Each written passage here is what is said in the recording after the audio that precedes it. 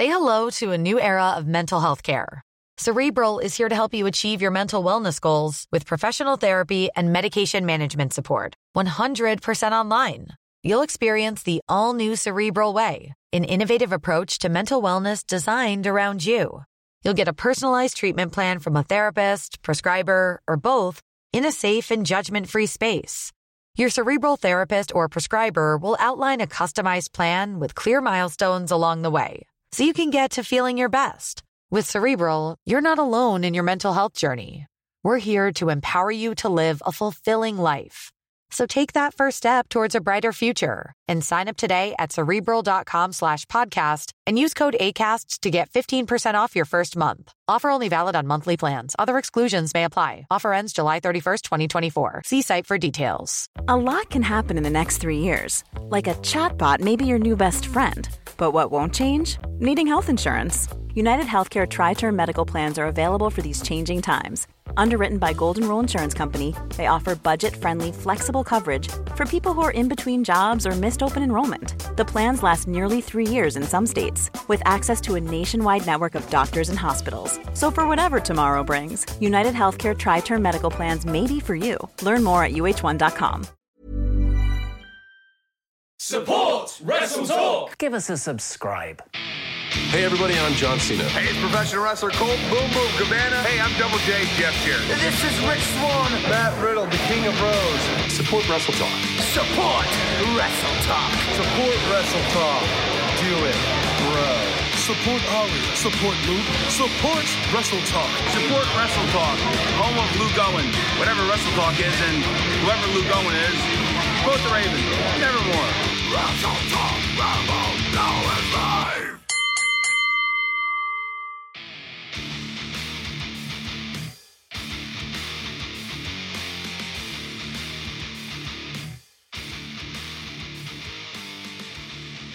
Hello and welcome to the Wrestle Talk podcast, NXT flavored edition. I'm El Fagador, Laurie Blake, and I'm joined by Adam Blompier. How's it going, mate? Not bad, mate. How are you, mate?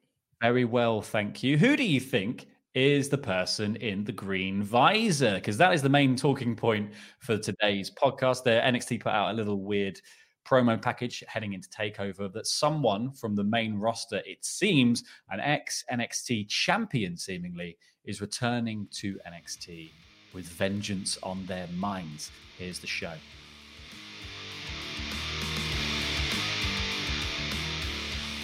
There's been a little bit of a promo package on WWE's YouTube as they sort of did Takeoff to TakeOver last night, and they made a bunch of title matches. We'll go through the whole show in a bit, but yes, there's been this little interesting Sam Fisher-esque video package where someone wears the green goggles to just turn the lights on, mate. You know, you seem like you're there on your own. Turn the lights on, and they go in and they're talking about building the brand with their blood. And since then, there's only been paper champions, and they throw a pipe through a trophy case that had some sort of sheet over it and take out one of the NXT titles, saying they will return. And then a date flashes up on screen that says TakeOver. Ooh, you're like, ooh, and then it's like a lot of the rumors are it's Bo Dallas. Yes. So, I know, I'm fine with that. It's either Bo Dallas or Bobby Roode, really, isn't it? So there's got to be an ex-champion. Could be a lady. Could be Ember Moon. Could be Ember Moon. That would be really, really exciting. I'm hoping that it's a lady wrestler, because I think that the division probably needs a bit more help. I don't know where Bo Dallas fits into the Tommaso Ciampa and Johnny Gargano era. I mean, he's great, character work-wise, perfect. And Bobby Roode, like, he's very good, very technical, not quite the kind of work rate level that I think most people expect from a TakeOver main event. But yes, no, Ember Moon, please. That would be marvelous. So one of the little bits of sleuthing I noticed in the comments on the video was that there's a very brief shot at the beginning where this figure moves like a rope out of the way, and like clearly the lamp on these headset that they're wearing is very bright, but you can see like a bit of a poster.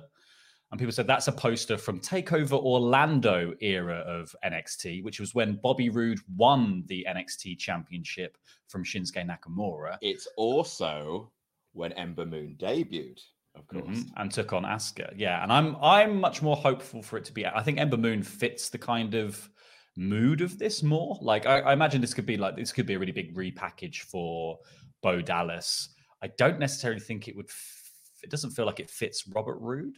I would just want to. You're right. It wasn't when Ember Moon debuted. It was when she took on Asuka. Damn. Never mind. Thank you for correcting me. It was when she lost to Asuka the first time. But yeah, like I think Ember Moon coming back and that sort of that would be more interesting. In June she talked to comicbook.com and said about her obviously injury to her Achilles, but she was in recovery and she was doing physio to try and regain strength. There was some slight complications with that set that back, but probably, you kind of hope that would have set it back maybe a couple of months. It's a couple of months later. And if you're doing a run-in, you don't necessarily have to be in peak physical fitness. Having an ankle helps, though.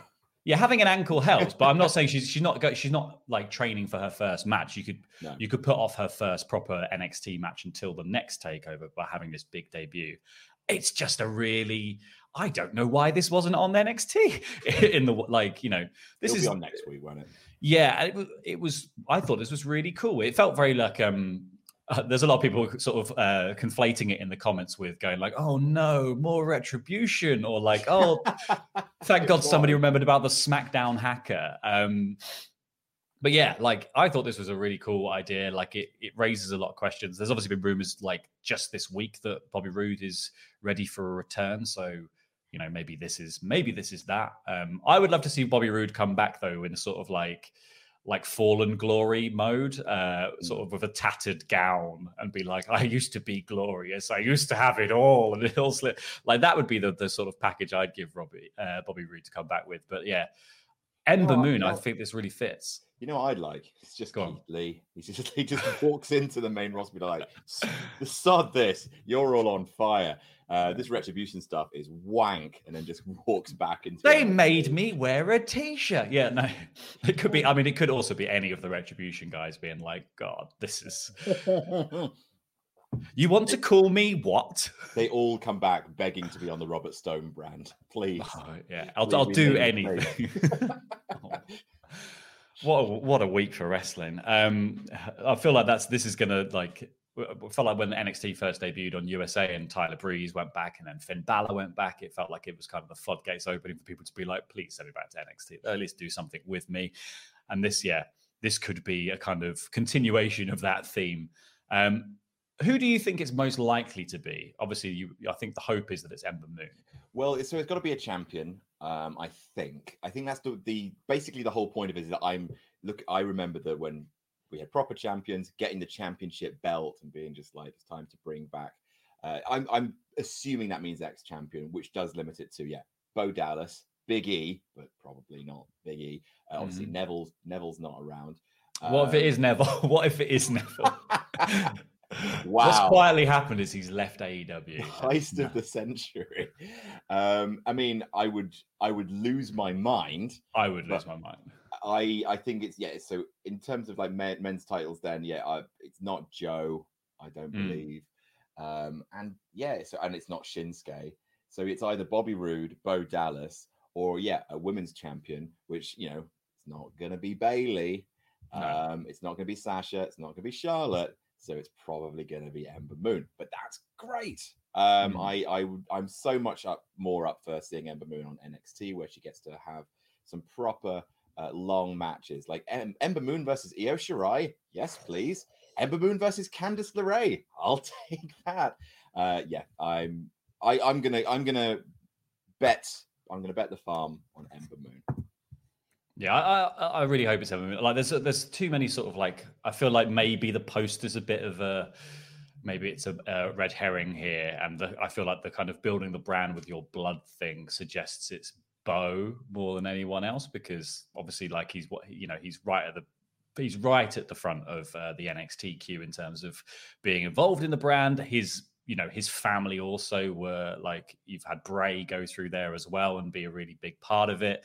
I wonder if that's kind of all coming to play. Like, I'd love a sort of heel Bo Dallas with a bit more to him than like I loved obviously all the Bo Leave stuff was do actually think really, really funny. And they got a bit lost once he ended up with Curtis Axel as the B team. But his heel run, like way back in like old NXT, like even older than Adrian Neville times, was really good. Like he just started out as a face, and like the fans hated him, so they turned him into the most wonderful, obnoxious heel. Like his stuff back then was just, he's such a wet fart. Brilliant though, like the best kind of obnoxious tit. And I think character-wise, there's definitely a place for him. Him and Johnny Gargano, just seeing who can out-obnoxious each other. God, Gargano is peak obnoxious right now.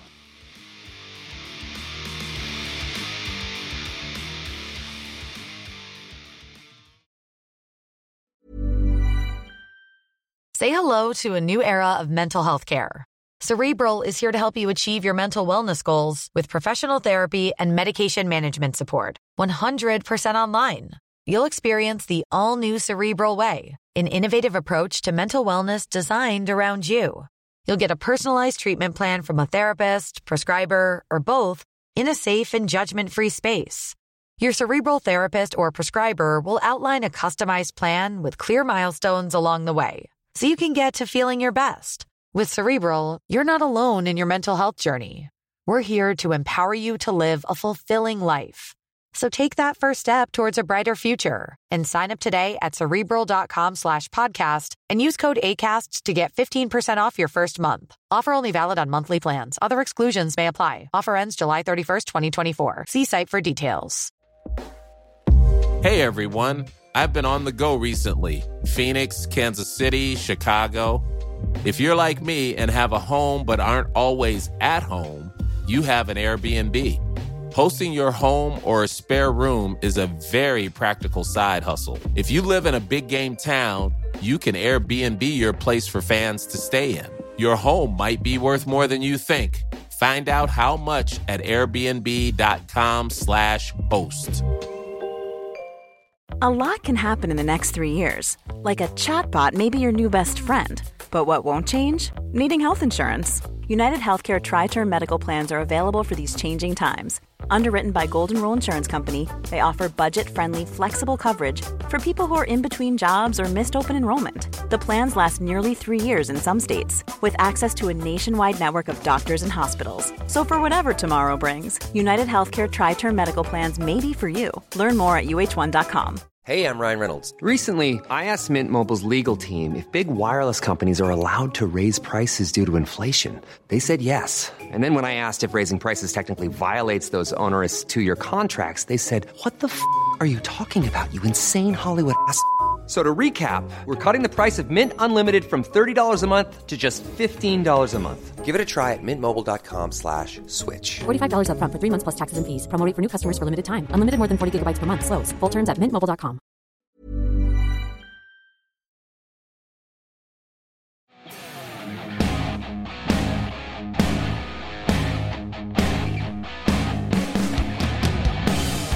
Do you like wrestling? Do you like improv? Do you like role-playing games? Then you'll love No Rolls Barred, presented by the Wrestle Talk Podcast Network. 6 players come together to create a fictional wrestling promotion, roll dice, and create the kind of insanity that real companies can only dream of creating. Can Tony the Milkman survive the twilight of his career and still find time to care for his wrestling son? Can the Denimatrix overcome the vicious Apex and achieve total denimation? Can brothers Golden Joe and Silver Bro coexist as a tag team before they combust? Find out now with the wrestling show that everyone's talking about. No Rolls Barred is available wherever you get your podcasts and only presented on the Wrestle Talk Podcast Network. Tom Phillips was on commentary because Vic Joseph and Wade Barrett weren't there and Beth Phoenix was joining him. We started out pretty much like ready for the Battle Royal. Everyone was in the ring except Candice, who got her own entrance. We saw Candice backstage attack Tegan Knox, which I thought was brilliant. Finally some teeth. Yeah, exactly. This is, and also finally something for Tegan to be upset about. You know what? Fair enough. I feel like all of Tegan's acting injured is quite good until she starts screaming "my knee" as if we didn't know. It's not like the you've bees, not the bees, not the two things that you've broken consistently. But this was really, really good when, like, I thought it was great the way they sort of did that. Like, you saw Candice standing over her and Tegan, like, and kind of sort of like maniacally laughing to herself, Tegan screaming, and as the referee runs in, the camera follows in to be like, what's happening? And the referee's like, what's wrong? And she's like, my knee. And it's like, as if that wasn't obvious. And then boosh with the flight case. That was really, really cool. I thought that was like... No one saw Candice coming. No, but that's the viciousness. From the other side of the room, just getting the head of steam going. That is the absolute viciousness I want to see from this version of Candice LeRae. Like, you know, this is... She and I think this all paid off brilliantly in the Battle Royal, which we'll go into in a second. But like, this is kind of, it should be meaning something to her to have been sort of browbeaten by being the best friend of all these people for so long and wanting the championship that badly that she's willing to chuck anyone under the bus to do it. Like, I thought that was great. Rhea obviously got her full entrance. Rhea gets her full entrance on a run-in. It doesn't matter. Rhea always gets an entrance. And then, so like the story of the match was that Rhea and Raquel Gonzalez were just two really big women. And these jobber names made me roar. I've got a list of all of them. It's amazing. Ellie, Gia, Raven, Avery, Rita, Catalina, just absolute boilerplate. I'm sorry, but also you can't have another wrestler called Raven. You've already had a Raven. What are you playing at? Like, not even like Raven something, like Raven another name. Like Raven's her first name and then another surname. It's just, she's just Raven. You can't do that. I would love it. Luke's gonna crap himself. I was trying to look for a polite way to say that. Luke's gonna throw a fit when he hears about that. Smirching the name of Raven. It was a lot of fun though. Like, it was a little bit clumsy and a little bit slow, especially as they worked their way through the myriad jobbers they brought in for this match. There was a really sort of clunky elimination of Kacy Catanzaro where she flopped to the floor on her back and her feet didn't touch. And that was like, I mean, Aaliyah was involved. It was a little bit fraught.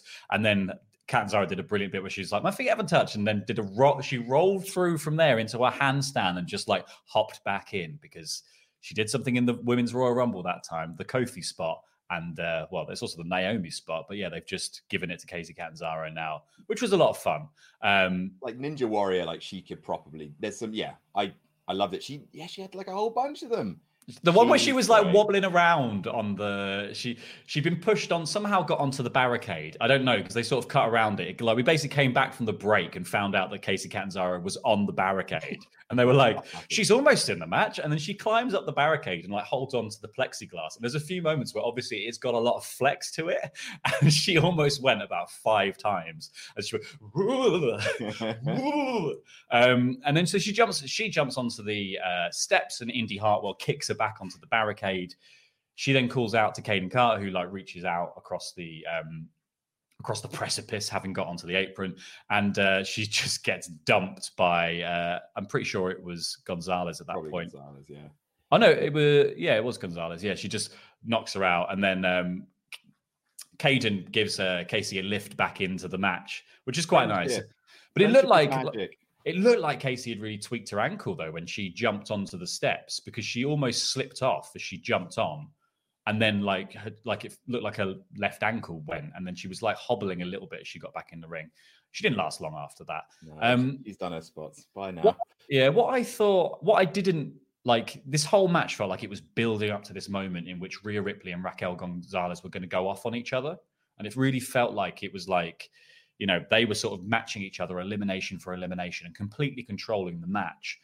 I don't think they played it as well. Like, we've seen it better in other sort of multi-person matches where the two people who you want to see fight and they keep them away from each other. Here, it really just felt like Rhea and Gonzalez were working around each other, and there wasn't that sort of like, they're trying to get to each other, but all these little pests and irritants keep getting in their way. So they're like, bye, Raven. See you later, Ellie. Goodbye, Gia. Sorry, Susan.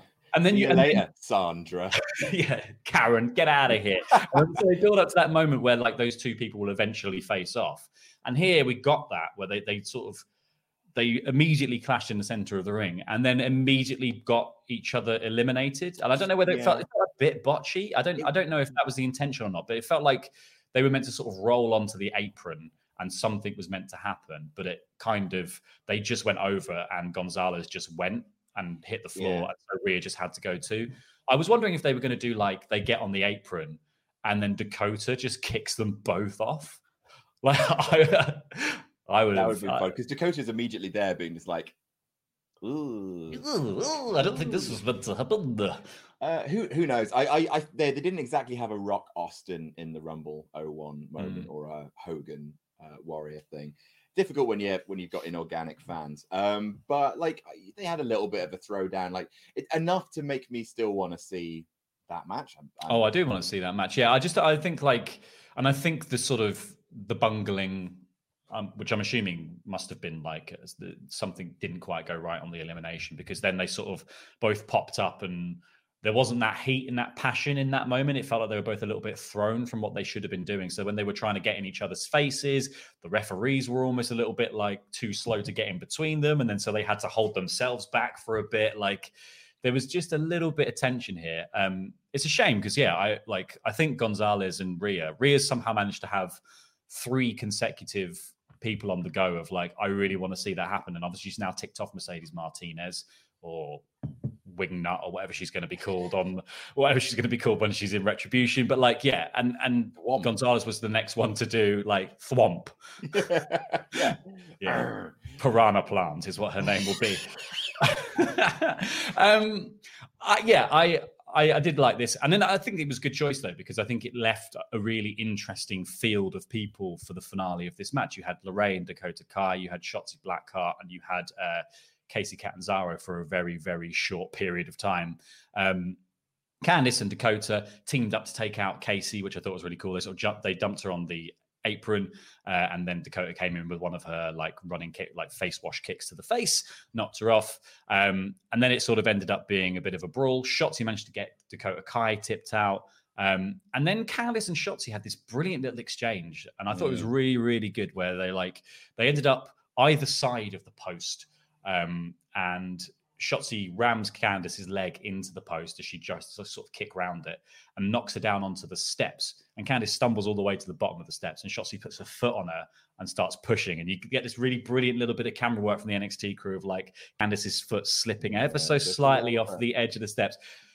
And then she rams Shotzi into the post, flips over, and then sort of monkey flips her off the steps. Shotzi just takes this huge tumble and slap onto the floor. It's really painful. Oh, I love this. I thought that was such a cool finish. It was so like, it was so differently told to like most finishes to Battle Royals, where normally the final 2 competitors do just end up on the apron having a slugfest and then someone wins. Like I liked, it showed Candice is quite crafty. It showed that maybe Shotzi's a little bit sort of, there's sort of maybe she's too ruthless sometimes in terms of like she was maybe showboating a little bit in the way she wanted to go for the victory. And Candice, who's a wily veteran, takes advantage of that and gets the win. And also it's not cheap. It doesn't cheapen Candice's win here either. Like it was clever and cunning, but it also made Candice look like a good wrestler and really smart. She didn't cheat to win this match. She did just survive all the way through. And that makes her a really strong challenger for Io Shirai. Which I think really is good great. Call as well. Good choice in terms of like stuff you can put together at the last minute. Candice versus Io, the right choice. It set up Gonzalez Ripley. Dakota had a bit of fun. Like Dakota and Kacy got to be in the final 4, which really good for Kacy Catanzaro. Like again, slow. Let's build her slowly, but like little things like this are really important. And it could have. They can only build her slowly now, Adam. It's been years. She's been in NXT for like a year and a half. I don't know. Look, it hasn't been her time yet. But Blackheart after her brilliant showing last week, which got a lot of people really, buzzed on her. That could have gone to her very, very easy. So it was a nice tense moment that wasn't spoilt for me like the main event was. It's good to work for a wrestling company. Yeah, main event was sport for me, but this one wasn't. No, it was a genuine little nail biter. Love the shot of Candice on the steps with Shotzi on the floor. Really well framed shot. It's on the thumbnail for this video. Yeah, great stuff. Gonna be a great match. Well done. Yeah, so Johnny comes out to celebrate, and it's announced. It was announced earlier, but they just make it clear on commentary that Johnny is going up against Damian Priest at TakeOver, which is another match I really want to see. Yeah. But also, like, this is a really good, like, last minute to hang something off. This is a thread that's been dangling in NXT for ages, that the Garganos want to be the first ever married couple champions in NXT. And you can just hotshot that straight into like one of the prime storylines in NXT for a week. And it doesn't feel too cheap when you've got this tape, and you realize that, like, kind of, it'll be interesting to see the depths that they're going to go to and like how far they'll sink in order to sort of make that come true at TakeOver, because I can't imagine both of them are losing their matches, or at least, you kind of hope, because I feel like one of them is going to definitely help the other one to conquer. Like, you don't want to see I don't want to see the Garganos just sort of washed out on the first attempt at this thing, because I think this is like, I think it could be one of the more interesting stories in NXT that they've got. Like, I do really feel like those two with the belts turning the obnoxiousness up to 11 could be really fun. And I also wonder if that's why they've just given Damian Priest a really quick series of wins over the last couple of weeks. I don't know. Be interesting to see. Anyway, then Priest gets interviewed backstage. He says, Johnny TakeOver, it's a really huge deal to be taking him on at TakeOver, but as good as he is, his reign of infamy isn't coming to an end. And then he talks about Austin Theories. He says his record is not relevant to his talent. And then as he's leaving, he's like, Sarah, you're really good at this. I had fun. I'll see you tonight at the after party.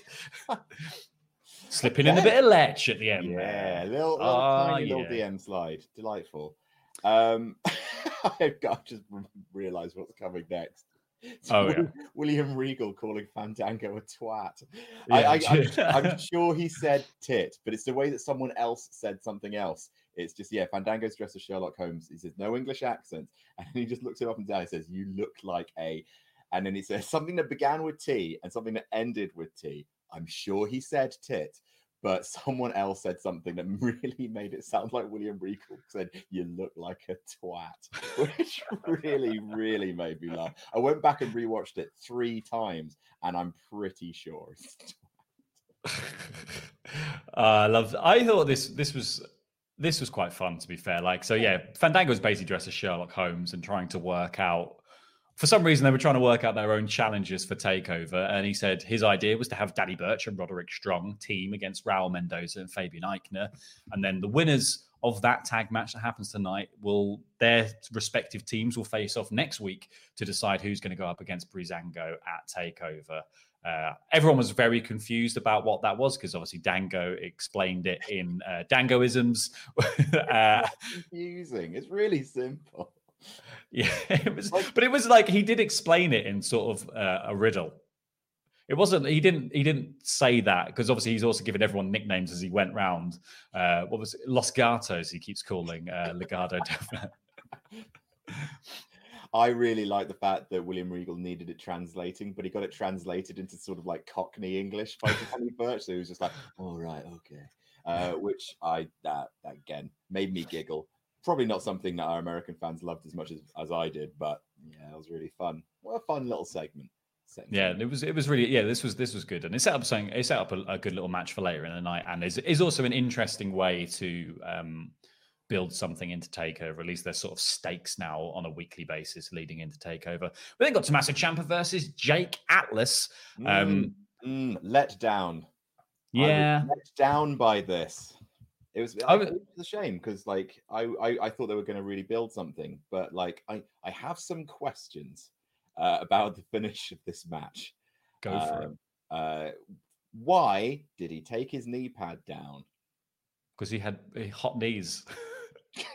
he had a hot knee, and he needed to air it before he hit the fairy tale ending. Like, I thought it was a fine match, Widow's Bell. As soon as he didn't pin for the Widow's Bell, I was like, okay, cool. The point of the match now.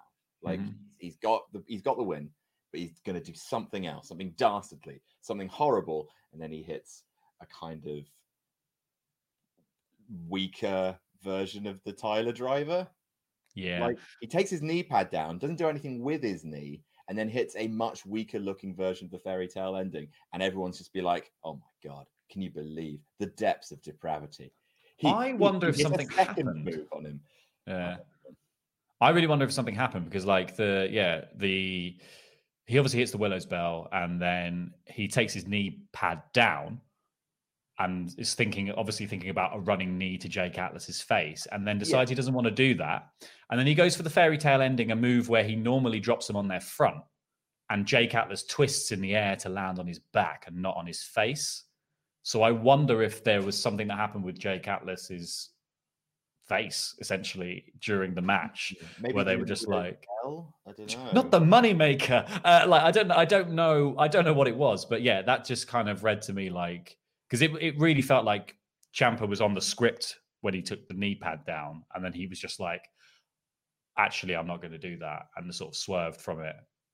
It felt like that's the thing, is like, whatever happened, this sort of lacked the impact that I was expecting from it. Like, I really liked the sort of build into that moment where a fired up Jake Atlas sort of takes it to Tommaso Ciampa, but he's obviously very wily and keeps beating him down. And yeah, like Jake goes for that one show of athleticism too far, and that's what sort of cuts him down, because he goes for that cartwheel DDT out of the corner, and Ciampa just kicks his arm out from underneath him, hits him with the Willow's Bell, and then you get the cover. And I like the kind of going for the cover and just being like, no. You think you're hungry? Get up. Like, and that also, the get up thing also suggests that he's going to knee him in the face, right? Like, get up, get on your knees, because I'm going to run and hit you in the face. So I do just wonder if something happened with Jake Atlas here that just had to change. They had to change that finish at the last second, which, unfortunately made it lack the impact. It wasn't, what Ciampa did in the first match was far more severe than anything that happened in this match. And this doesn't feel like a continuation then. It feels like it's a watered down version of what we've already seen before. Like, if this was going to be truly, we need to see just how depraved Tommaso Ciampa has become. This should be where he goes overboard. Like, how I don't know how much further you can go from, like, nailing someone with a slingshot underneath the ring, and then also hitting somebody like with a DDT off a stretcher while they're in a neck brace. Like, I don't know what else you can do, but maybe they should have tried to find it, because this particular finish didn't really add up to anything much. And I don't want to see them continue this for just another round of, Jake Atlas does really feel like sort of something to just give Tommaso Ciampa heat, and I don't feel like it's a feud. I just feel like Jake Atlas is just fueling heat for Ciampa, and he doesn't need heat really, because he's Tommaso damn Ciampa. I'm just looking up the comments on the video to see if anyone has like a little bit of insight under it, and basically, the top comment is Ciampa. Kyle isn't going to save you. Security isn't going to save you. No one is going to save you. Delivers modified fairy tale ending. Just like, okay, all right, okay. And he thought that was enough. Maybe the nuance was in his eyes of like, you don't even deserve the knee to the face, Jake Atlas, and we just didn't read it correctly. I don't know. Tommaso Ciampa's a wrestling genius, but this let me down. We then got a little Ridge Holland package. Talk about him from being from Yorkshire. Ridge, like the beef crisps. And clips of him playing rugby and being brutal in the ring. Ridge Holland's beef crisp. I would definitely. Oh Lord, that's fun. Well, that's what he does now. That's his new job. Anyway, yes, that was fun. He's a big lad. He's kind of like, it just feels like a sort of grab bag, for want of a better word, of tropes, Yorkshire tropes and northern influence, and it's fine. He needs a bit more to him, but I'm sure we'll get that as we go along. We then got a really cool package for the Gauntlet Eliminator match, which obviously all over it. And my only note for it is I love Cameron Grimes. I love the fact that he's always hanging around by the river like he's Huckleberry Finn. Like he's just got off a raft. He's going to the moon. Does he know what the moon is? I'm starting to think that he actually doesn't know what the moon is. I think shops or something like that. He's got a grasp of it. I think in the same, he thinks it's made of cheese. So he just thinks he'll eat forever. That's what he thinks. I'll never go hungry again. To the moon. Silly. Well, the man is a Burke. I love it. He's great. He's so good. We then got the match between the team of Roderick Strong and Danny Burch versus Fabian Eichner and Raul Mendoza. I really liked this. Most of the match was built to a really good hot tag on Roderick Strong's side of things. Burch really got worked over for a lot of it. But there were some really cool, fun little blind tag spots as well, where Eichner got this blind tag. And as he ran through the ring, he just ran past Danny Burch, nailed Roderick Strong off the apron, and then beat up Burch. But then as he's sort of throwing Burch around, Burch accidentally sort of flops back into a blind tag from Roddy. And then Roddy comes in and does sort of the inverse of that for a very long time with more backbreakers. Like, this was Roderick Strong on a hot tag is fire. He's magic, isn't he? He needs to be a little bit more face than usual as well, which are they turning all of Undisputed Era face? Because him and Danny Burch had a bit of a kind of like a moment of respect with each other. So maybe, I'm not sure. It's not nearly as conclusive as Kyle O'Reilly's face turn, but nor Adam Cole's. But yeah. Well, because I think Strong's is also like, Strong also refused a handshake, and he also refused a handshake at the end as well. So they had a little nod, but like Danny Burch was definitely like offering more. So Roddy was just like, "You get this much from me." That's it. Makes me feel like it's like the first step, sort of like with Maverick and Dane, or is that just Roddy's an asshole? It might just be that Roddy's an asshole.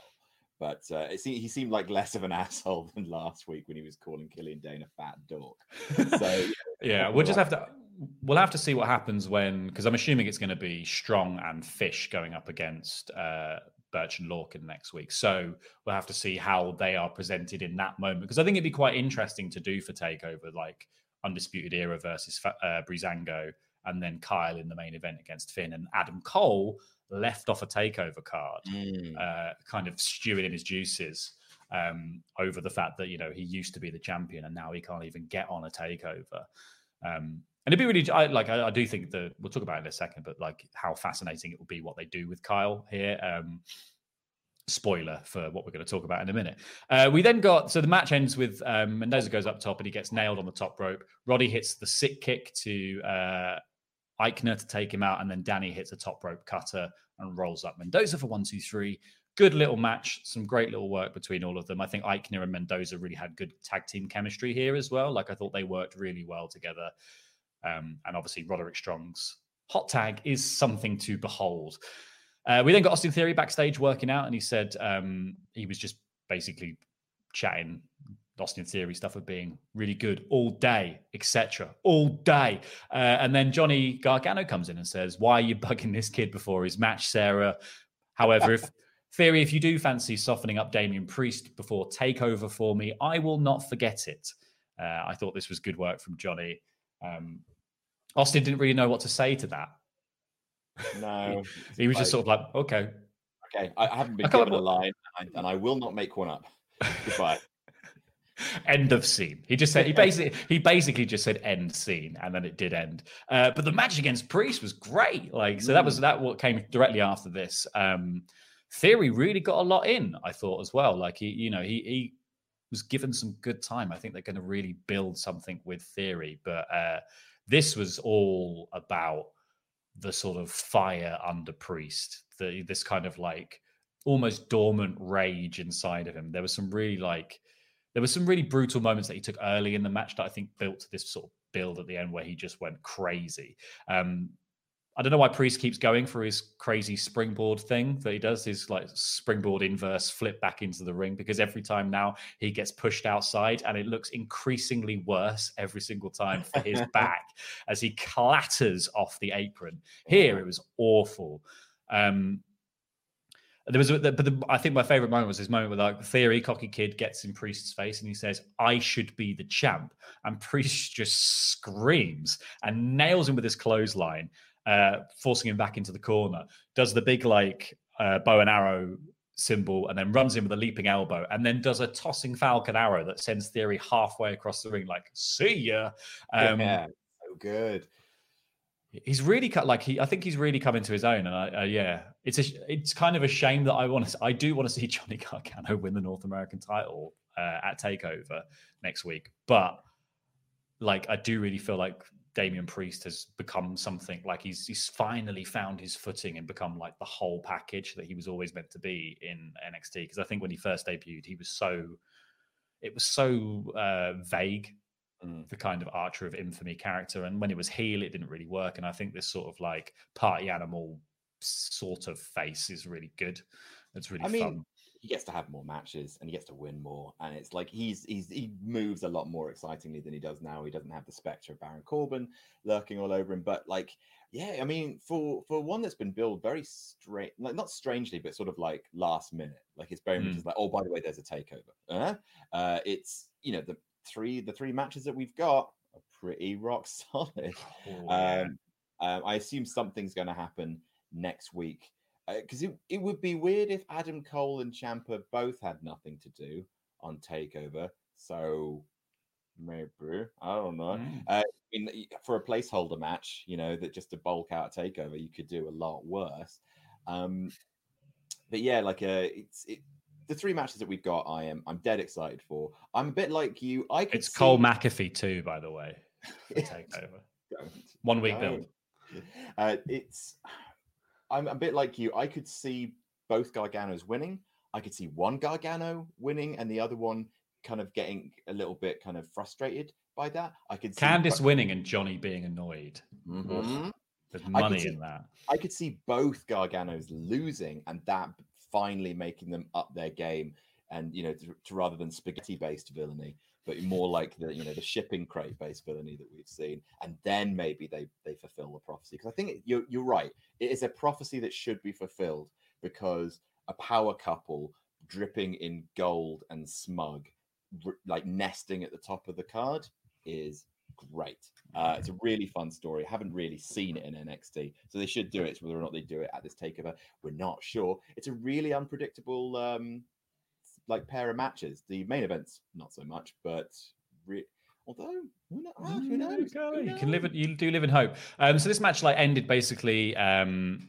They brawled to the outside. They were going for like a really nasty looking apron spot. Priest did this brilliant bit where he spun out of a move and then spun back in with this cyclone kick, like a lovely double pirouette there, and then hit the razor's edge onto the apron, rolls Theory back into the ring, and then just screaming hits the Reckoning and picks up the victory.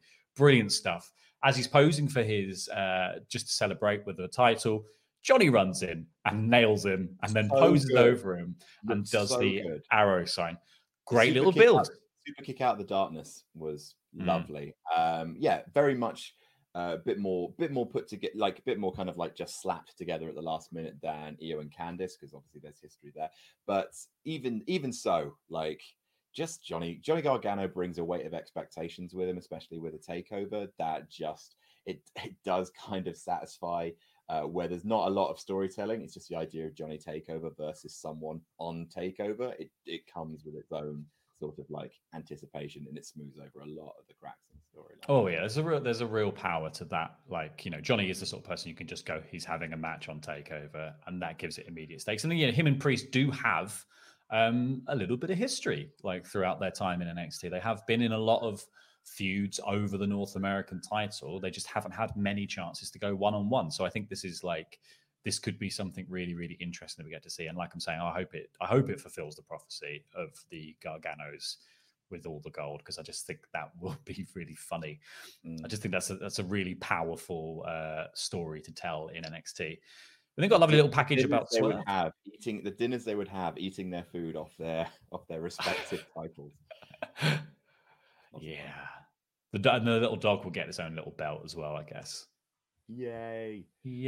That makes Adam happy. Right, then we got a Swerve package. He talked about having 2 pinfalls over Santos Escobar and saying, let's do it again. No Legado del Fantasma on your side. No gimmicked masks. Just me and you one-on-one. I wonder if that's going to be a takeover match, or whether that's just going to be like NXT straight after takeover, because they quite like to put a few good matches on that. Whatever happens, I'm really excited to see it. We then got Ridge Holland and his beef crisps versus Antonio De Luca, which was a complete squash, as you would imagine. Ridge just nails him with a series of headbutts in the corner, which did look really brutal, and then he hits his finisher, which is called Northern Grit. It's a power slam, right? I mean, it's sort of like a power slam driver. It's a scoop slam, kind of. Scoops. Yeah. It's a sit-out scoop slam. Yeah. And he tips his little cap, and then he wanders off into the night because he's got business to attend to. Got to see a man about a dog. Yeah, he's got to go bet on the dogs. That's what I got to go do. He's fine, Ridge Holland. He just needs some more screen time to make more of him because, I think maybe in America, he maybe to the US audience, he seems sort of more of a character, but I guess to a UK viewer, he kind of just it's very generic. Like the whole Peaky Blinders thing, I think even ran its course here 5 years ago. So it feels a little bit outdated. And then also just doing we're just really going to double down on the northernness of this character as well. I love it. Yeah, just like it comes out to Wonderwall. Just it's the wrong side of the north, but it's fine. Starts smearing mud on his face, chomping on a bit of coal like it's an apple. Oh, bless him. I want to see more of him because I think he's clearly incredibly gifted. And I would like to see more made of it. We then got Io Shirai interviewed backstage saying, "I don't like Candice. I never have, and I never will." She has liked. You did like Candice at one point. They were friends. Yeah, they were friends before she turned on Candice. Her heel turn was cemented by attacking Candice. Right. Candice runs in and says, "Oh, this is where you've been hiding." Gloat, gloat, gloat, gloat, gloat. And then Priest walks in, goes, "Johnny, boof." And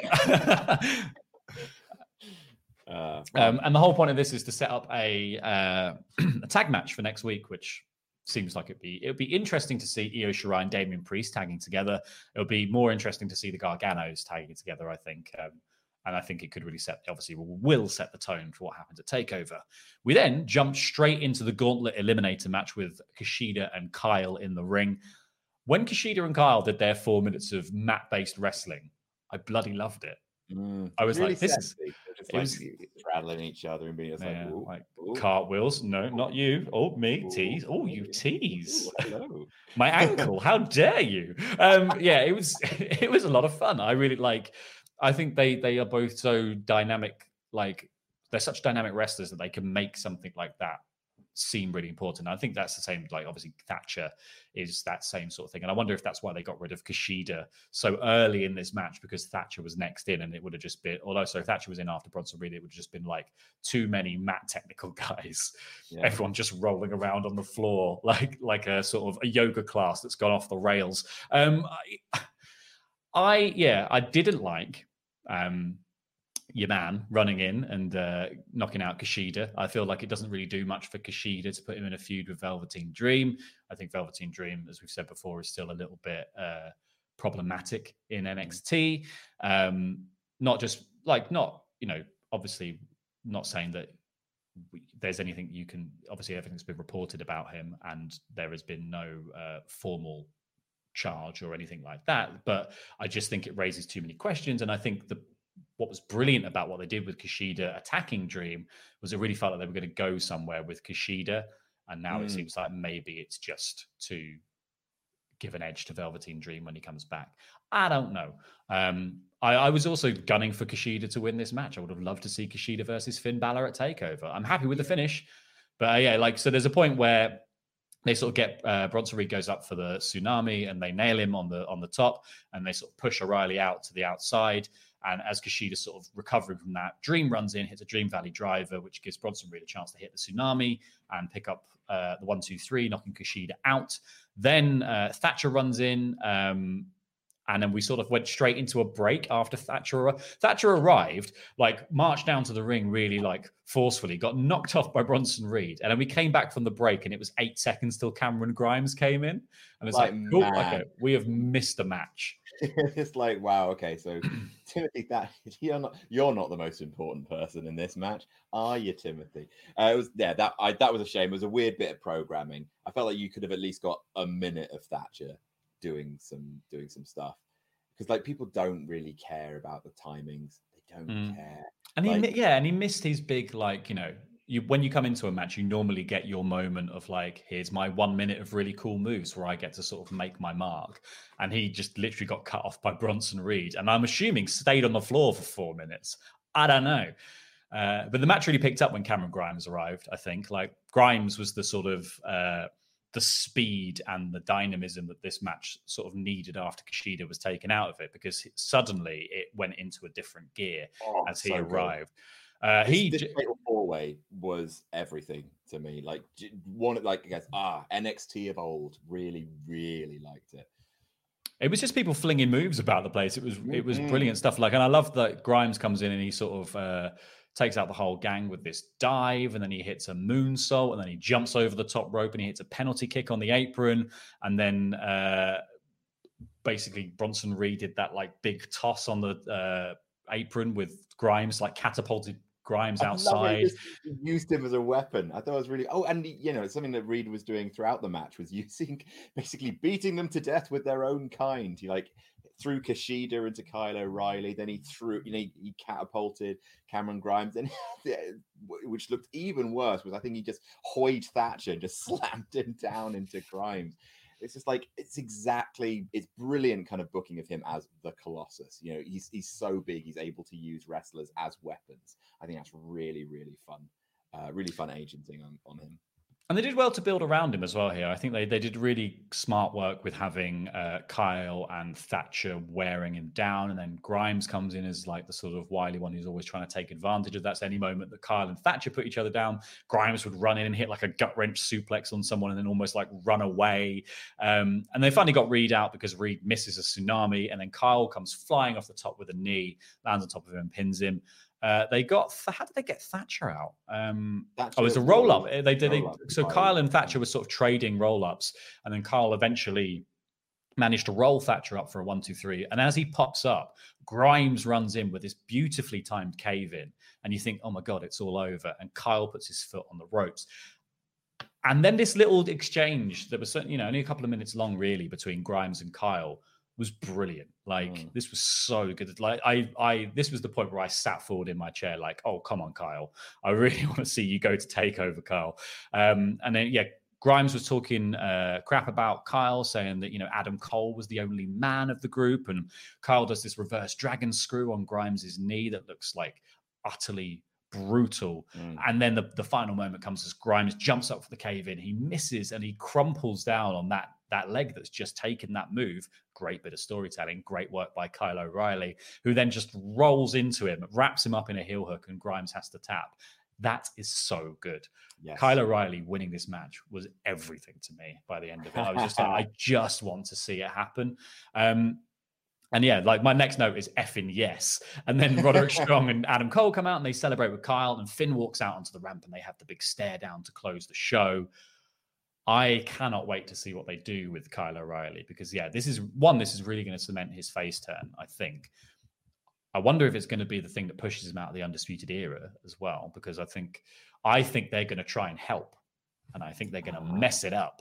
And that's why Finn's going to pull out the victory here. Or Adam Cole's going to get jealous of Kyle being in this position.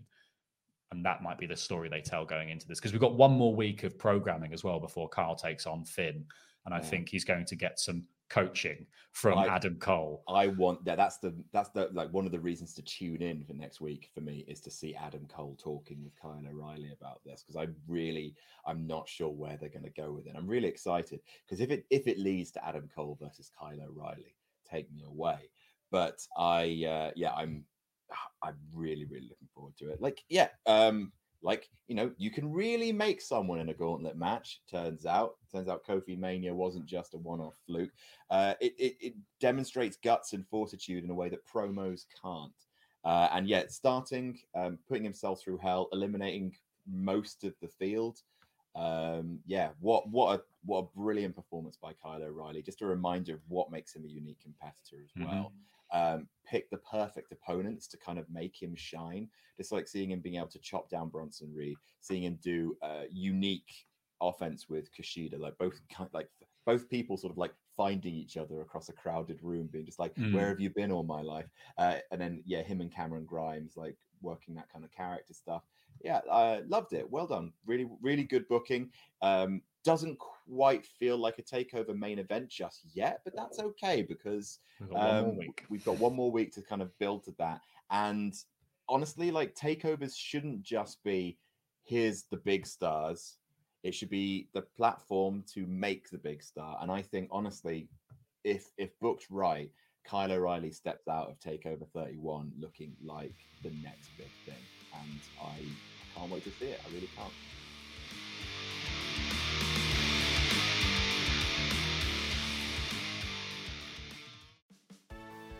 Do you like quizzes? Do you like wrestling? Do you like watching self-professed experts in their fields being exposed as dangerous frauds? Then you'll love Quizzlemania, brought to you by Parts Fun Known, the team behind acclaimed wrestling RPG No Rolls Barred. Join us every week as 4 wrestling pundits pit their knowledge against each other in a cerebral wrangle for prizes, glory, and a bit of good old-fashioned escapism. Enjoy the videos live every Wednesday on Parts Fun Known's YouTube channel, or subscribe right now to have them beamed straight to your mobile device. Quizzlemania, it's the showcase of the immorons.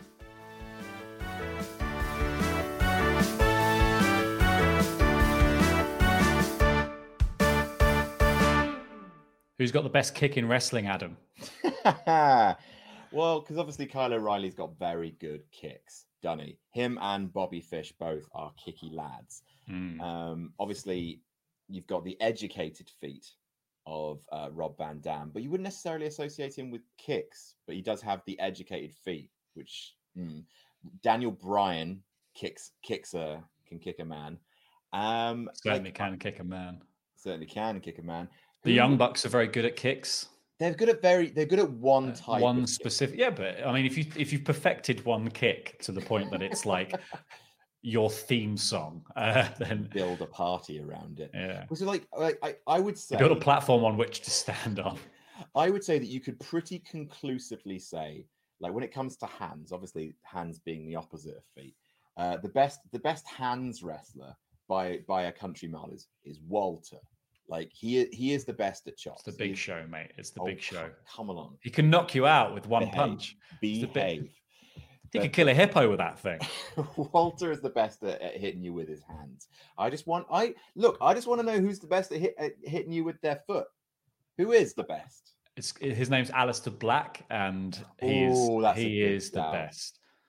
Black Mass is sensational. The Black Mass is a sensational move, but I just think like, you know, like you've got Kyle and you've got Bobby who are definitely like martial arts trained in that way, and the way they deliver a kick looks awesome. Like Daniel Bryan's kicks, I think, are very wrestling kicks. They're great, and I do think the yes kicks are wicked. But yeah, I think the sort of precision and the way that they look when they deliver a kick, like Kyle and Bobby, are great. But Aleister Black's got that next level, like genuinely looks dangerous when he does it. But like Kyle O'Reilly's got this thing, and it's when he kicks you in the stomach, and then he does that thing where he kicks up in the air and then brings the sole of his foot down on the top of your dome. It looks so the axe kick. Good. Yeah. Oh, it's so good. I think I might be a Kyle O'Reilly. He's got the best kicks in wrestling kind of guy. They're just like, because I remember like when he was fighting the Undisputed Era fighting AOP, I think, on TakeOver. I can't quite remember off the top of my head. But just like when he's just absolutely leathering AOP in the legs with his kicks. Like he's so good. And I can't wait to see him and Finn Balor really, really get into it. What I love about Kyle O'Reilly is that I think he's one of the more like unique wrestlers for a generic trunks and boots guy, in that sense of like, you know, his gear is pretty like across the board. He doesn't have it. There's not anything really about Kyle's look that says like, this is your character. He's not like a Samoa Joe obviously has a very different build to everyone else, or Karrion Kross has this whole unique presentation that gives him this sort of air of difference. With Kyle, it's the way he holds himself. Kyle wrestles like no one else I've seen. Like even like someone like Thatcher, who I think clearly has very similar influences and the kind of similar mat game. the way that Kyle stands, all kind of like bunched up and like low and wheedly, and the way he sort of moves around the ring, it's all like he's really like he never stands straight. He's always got his legs bent slightly. Like he has just one of the more unique offense sets in wrestling just because of that. Like he paints a picture of a character just by standing differently. I think it's genius. Like he's so good. It's like Street Fighter or something like that. He's just one of those characters that has that kind of resting, kind of hunched over, coiled, ready to strike. That's the thing, is like he's so like I know you're right, like about his sort of his packaging. Like he's really expressive. Like Kyle O'Reilly is one of my favorite sellers in wrestling, he's super underrated for it.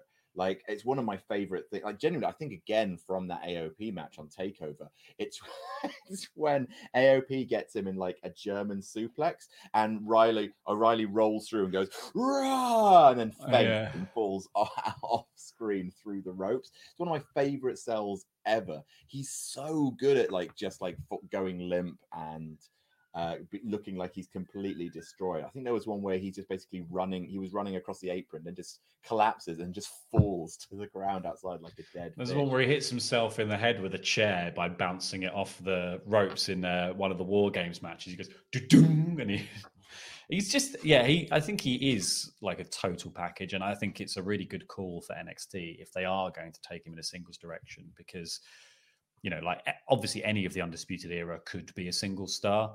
Roderick Strong was a single star before he joined the Undisputed Era. I don't think he was he wasn't clicking with the audience, I think, in the way they intended him to as a babyface. And I think the heel turn really cemented him, gave him something to sort of hang his character around. And Roderick Strong is sort of the schoolyard bully, is just a brilliant character, like because there's a level of smugness that comes with his kind of Sesame Street head that, he does have a Sesame. He has got a Sesame Street face, but like he's so a giant head. I love it. He's brilliant, but like it works better as a heel thing. And I think the same thing with Adam. Like I could see them keeping an Undisputed Era together. That's Adam Cole, Strong, and Fish, and giving Kyle O'Reilly like a babyface run on his own, because he's definitely the sort of person that I think people would get behind. He's so charismatic. And I think Kyle O'Reilly doing the air guitar on his entrances anyway, but doing it as a singles competitor with maybe the North American Championship or the old the NXT Championship at some point would be a thing of beauty. Yeah, I'm very interested to see what they kind of give him to kind of hang his faceness on. Because obviously like Ring of Honor, PWG, he was over like Rover in both those places, where character is less important. It's more about your acumen in the ring. And he's one of the, like you said, he's one of the cleverest, most physically gifted wrestlers of this generation, for sure. In terms of just his physicality and his ability to be completely posed, know exactly what his body is doing. Kind of reminds me of a Daniel Bryan in that sense, that he knows exactly, he has total control over his body, which is phenomenal to watch. He's very compelling as a wrestler. Not sure what his character is in the WWE lens, because I don't want him to fall into the habit of into the trap of being good wrestling man. Because there've been lots of them. Finn Balor turned into good wrestling man. Just like, look at him, he's good, he wrestles well, and he's a man. He's good wrestling man. And I hope sometimes he smiles as well with old Finn Balor. That's the other thing he got. Oh yeah, of course. Does his jack, he pops his collar, does that. But yeah, I'm curious. I hope that Kyle O'Reilly gets just one thing to hang his hat on, and because him, Bobby, and Roddy have been, gradations of the same character essentially as the lackey in the Undisputed Era. Like they're not. I don't think they're particularly strong. I think the Undisputed Era really is a character as a group, but individually, no one beyond Adam Cole really has like this is a full person. Like in that sense, they're not three-dimensional. I mean, even Adam Cole is just like, he's just the boss of that character. They're all just smarmy college bros who also happen to be some of the best wrestlers in the world, so they can back up their awful personalities. Dorks. And it's just like, yeah, where does that go? That's the thing, is that they're so slimy and obnoxious that the transition from that into face is tricky. Obviously, you know, they are fortunate in the sense of they are, yeah, like I said, some of the best workers. They are all of them to a man, super workers, which, you know, if we did have NXT crowds, probably would be enough. Like, I am so sad that we don't get to see Kyle O'Reilly's face run. Like, seeing that match in front of an actual Full Sail crowd would have been mind-blowing, I think. Like, I like these crowds, but they like everything, so nothing really feels special, you know. Like, they boo all the heels and they cheer all the faces, and they have the basically same level of noise throughout. You know, it doesn't matter if it's an Indy Hartwell match or the main event, you know, they'll just be raucous. So you don't get that kind of Full Sail, like when there's something in the air and you can, oh my god, they're latched behind this one thing, and you can really feel the crowd psychology just beaming off the screen. It's a shame we don't get that with Kyle O'Reilly. Really, really shame, because damn, he deserves it. And I think he could, like, genuinely, I think this gauntlet performance of his in front of a crowd could have been one of the highlights of NXT TV. But that is the world we live. Yeah, so I think it was sort of, I guess it will now hinge upon if they're going to go forward with it and they're going to make him a face, what happens at TakeOver in terms of how the Undisputed Era play into the match with Balor, because I'm sort of thinking they're going to cost him the match. But I also just think we need a promo from Kyle at some point, because like we've seen the frustrations with Roddy and Fish as they wail down on people or try and get chairs and bring them into the ring, and Kyle sort of, you know, telling them off half-heartedly, at least sort of being like, this is too far for me, I'm not going to take part in this. I'm not necessarily going to stop it either, but I'm not going to take part.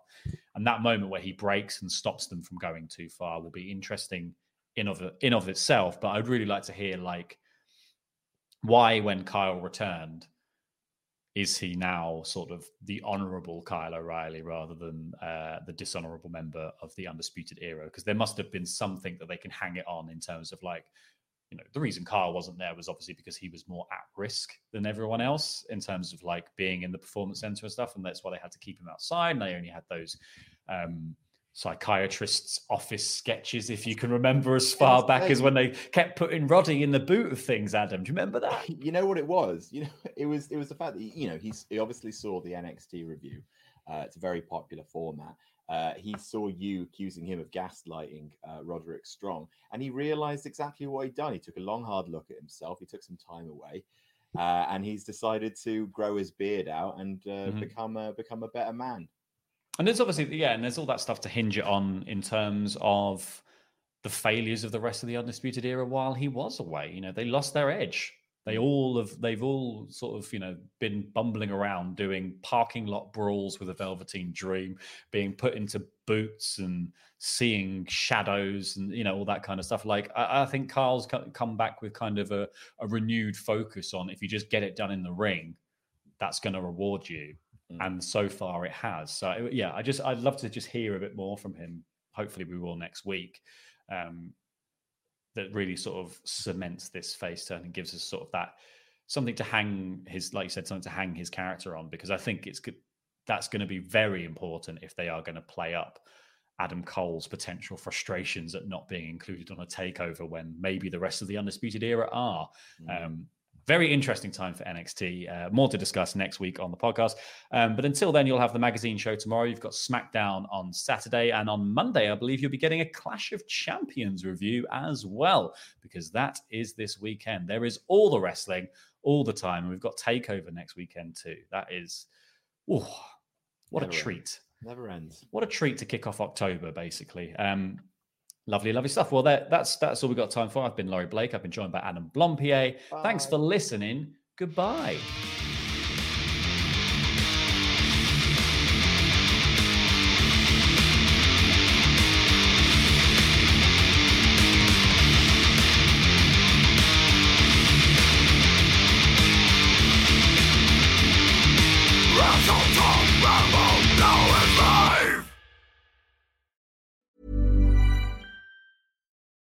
Join us today during the Jeep Celebration event. Right now, get 20% below MSRP for an average of $15,178 under MSRP on the purchase of a 2023 Jeep Grand Cherokee Overland 4xE or Summit 4xE. Not compatible with lease offers or with any other consumer incentive offers. $15,178 average based on 20% below average MSRP from all 2023 Grand Cherokee Overland 4xE and Summit 4xE models in dealer stock. Residency restrictions apply. Take retail delivery from dealer stock by 4/1. Jeep is a registered trademark.